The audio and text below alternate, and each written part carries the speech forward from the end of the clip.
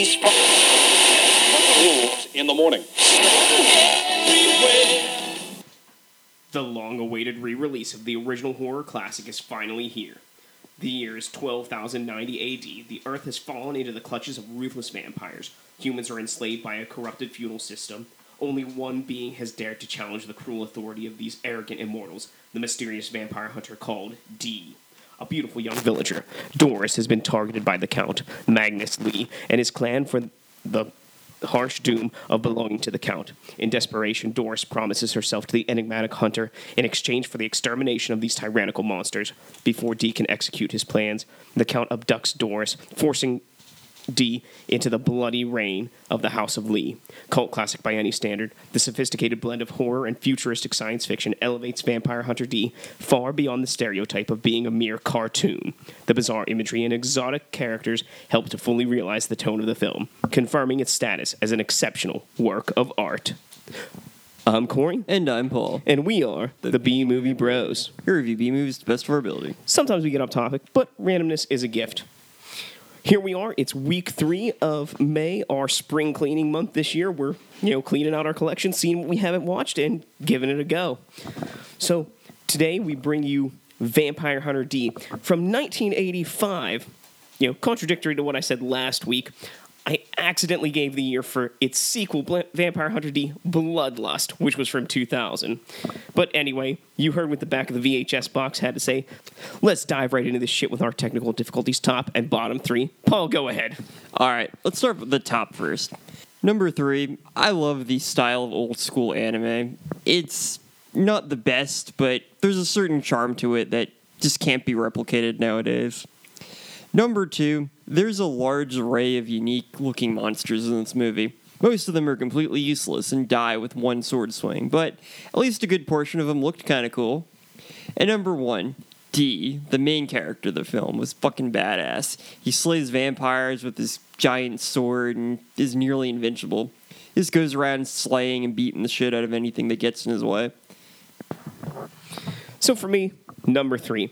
In watching this film, I realized that D is the same size, build, and wardrobe as one of my favorite wrestlers of all time, The Undertaker, making them both all the more badass in my mind. I mean, they're both nearly unbeatable, and, just super badass and intimidating nonetheless. Number 2. The dialogue and voice acting in this movie is horrible in all the right ways. I mean, it's cheesy, it's corny, it's dull, it's emotionless. It brings joy to my soul. This is before anime dubbing got decent. And number 1, the varied monsters and mutants made in this movie are so colorful, and they're just fun to watch as D slaughters them throughout the film with no effort whatsoever. I mean, it just brings so much life to this movie, all the death that's in it. No shortage of violence, that's for sure. All right, so how about the bottom 3? What was bad here, Paul? All right, number 3, like Corey said, the voice acting in this movie is terrible, just about all around. I enjoyed it because it's kind of charming, and I remember this movie from when I was a kid. It was very typical of anime from this time period. And that fucking laughing, like every time somebody laughs, I just want to punch the screen. Every single laugh is just fucking annoying. Number 2. For the majority of the film, the Count just kind of sat in his chair not doing anything. Everyone talks about what a badass he is, and how he's, super powerful because of his lineage, but he doesn't get up to do anything until the last, couple minutes of the film. I guess when you reach his level of prestige, you just don't give a fuck anymore. And number 1, what the fuck is up with D's hand? It has a mouth, eyes, and a mind of its own. It talks, it moves, and there's never an explanation for it. Like, none of the other vampires or half vampires have any talking body parts, at least from what I can tell. Like, what the hell? Like, is there a reason for that, or is it just weird for the sake of being weird? I kind of forgot about Hand, because Hand just kind of pops up out of nowhere, says some stuff, and goes away and just doesn't get mentioned. And nobody knows about it, nobody cares.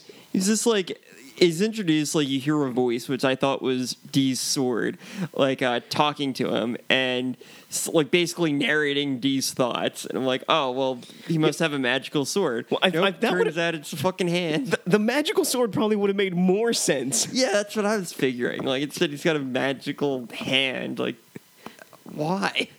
Why a magical hand? A hand that breathes in spiders and eats dirt. Like, it's convenient for the plot. Creates, like, giant, like, whirlwinds and gusts and everything. It's like, what the fuck? So for me, number 3. Yeah, I have to agree with Paul. The laughing. My God, how terrible the laughing. It's like every time someone laughs in the movie, they're like, ha, ha, ha, ha, ha, ha. It's especially bad when there's that 3-headed monster thing when they'd all, like, laugh in unison. It was... made my skin crawl. Number 2. Again, just like Paul, after all the talk of how powerful the Count is, the fight at the end of the movie is pretty short and anticlimactic. I mean, just like he does nothing. He just kind of like opens his eyes and then Dee's like, yeah, I'm more badass than you. And then he dies. Like, what the fuck? Like he's like, I've got magical eye beams and powers. It's like, so why? Like, no other vampire can do that. Why are you able to do that? Like, there's no consistency in this at all. They don't even try. Fucking hand. Just, Number 1. So a strange occurrence happened when we put the VHS into the VCR and it started playing on its own as VHSs do. Doris said, fuck you, and then the shot moved over to the Count. I was like, oh, I don't remember this happening in the movie. So, as natural, we stopped the movie and we rewound it at the beginning. Upon watching the film in its entirety, there was nowhere in the movie where this happened. I'm pretty sure that our copy is cursed. And if I had to, wager my opinion, I'm pretty sure that's a bad thing. I think all VHSs you find in random thrift stores are cursed. Well, I think it's, we've talked about the dialogue a little bit. Let's have ourselves a good old-fashioned quote war. Quote war. We'll quote this movie back and forth. You tell us who has the better quotes. I'll get us started off with, you can talk, can't you? My quarrel is not with you, girl. I don't have much in the way of money, but I'll give you 3 meals a day and you can sleep with me. Put your tongue back in your mouth. It's bad manners. You're even prettier when you're angry. Do you think you have a chance against someone of my lineage? Quite a fancy sword you got there. You know how to use it, or is it just for show? What would you do without me? Don't answer that. That ends this episode's edition of Quote Wars. If you have a favorite quote from this movie or anything else you'd like to say, please leave it in the comments below. It's time for our final take. Remember, friends, our final take is a score on our shot scale. Our shot scale is a reverse scale, 1 to 10. 1 being the best, 10 being the worst. How many shots do you need to get through this film? I gave it a 3 out of 10. I also gave it a 3 out of 10. So, Vampire Hunter D is one of the most essential anime films of all time here in America. When growing up in the 90s, you knew the names of very few anime films. Ghost in the Shell, Akira, and Vampire Hunter D were all the names that you needed to know. Unfortunately, growing up in the 90s, you were always too young to see those movies. Vampire Hunter D, with its excessive violence, unnecessary and random nudity, and absurd dirt-eating hand, is a prime example of why parents didn't want children watching anime in the 90s. However, all those things, plus the amazingly bad dialogue, fantastic animation, and varied creatures, make this a delightful film for any anime or vampire lover who should be ashamed of themselves if they've never seen it. Take the time, find a copy, and give it a watch. It may send you down a path to things you never thought you'd enjoy. Or in the case of our VHS copy, maybe into a parallel universe. Vampire Hunter D is one of the classic anime films from the 80s. It has all the staples of a typical anime of that time period. Superfluous violence, terrible dubbing, a silent protagonist, a random nudity, everything you could ask for. The stoic vampire hunter named D is hired to kill the evil Count Magnus Lee, a direct descendant of Dracula himself. Blood flies everywhere as D slays everything in sight as he storms the old vampire's castle.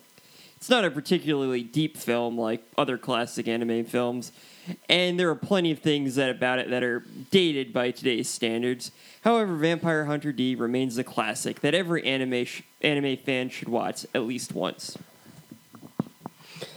So there you have it, a 3 out of 10 from both of us. Fun, enjoyable, lovely film. Oh, yeah. Well, I think it's time to tell our friends, though, how to drink away the slick. Drink away the slick. Come on and grab your drink. Let's drink away the slick. Bum, bum, bum, bum. We'll give some drinking games for this film, but remember, friends, drink responsibly. Number 1, every time anyone uses a special power, take a drink. Number 2, every time someone mentions love, take a drink. Number 3, whenever the word Dampeel is said, take a drink. Number 4, anytime D gets stabbed in the heart, take a drink. And, of course, number 5, because it's spring cleaning month, every time something looks like it needs cleaned up, take a drink. Every time someone laughs, take a drink. Every time someone uses a candle or a magic light, take a drink. Every time someone loses a limb, take a drink. And every time a vampire shows his or her fangs, take a drink. And those are your ways to drink away this flick. If you have any thoughts about this movie or anything else B-movie related, you can leave us a comment either iTunes or SoundCloud. You can also email us bmoviebros@gmail.com, like us on Facebook at facebook.com/bmoviebros, follow us on Twitter at bmoviebros, my personal Twitter at bmoviepaul. You can check out all of their content, including reviews, interviews, and chats on our website bmoviebros.com, where we have new shows each week. If you want to support the show, consider donating to our PayPal or Patreon accounts. Links provided below. We've come to the end of week 3 here for spring cleaning. Let's rank the movies we've seen. For me, number 3, Faces of Death. Face it, your movie is dead. It's not very good. Number 2, this was a hard choice for me, but I had to put Vampire Hunter D in the second portion. It's a great movie. It's fantastic. It's a classic.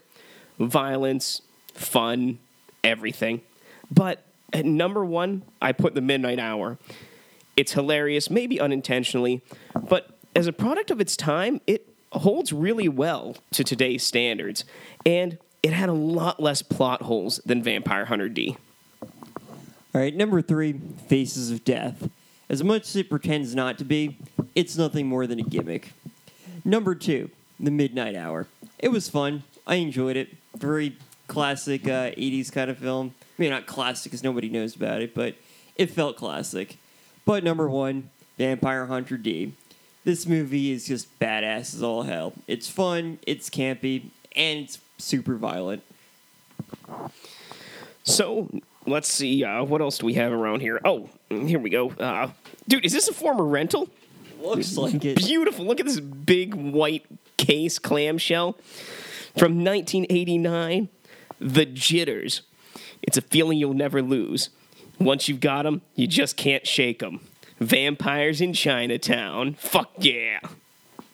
So until next time, friends, be brave, be alive, and be back for more. You know, when they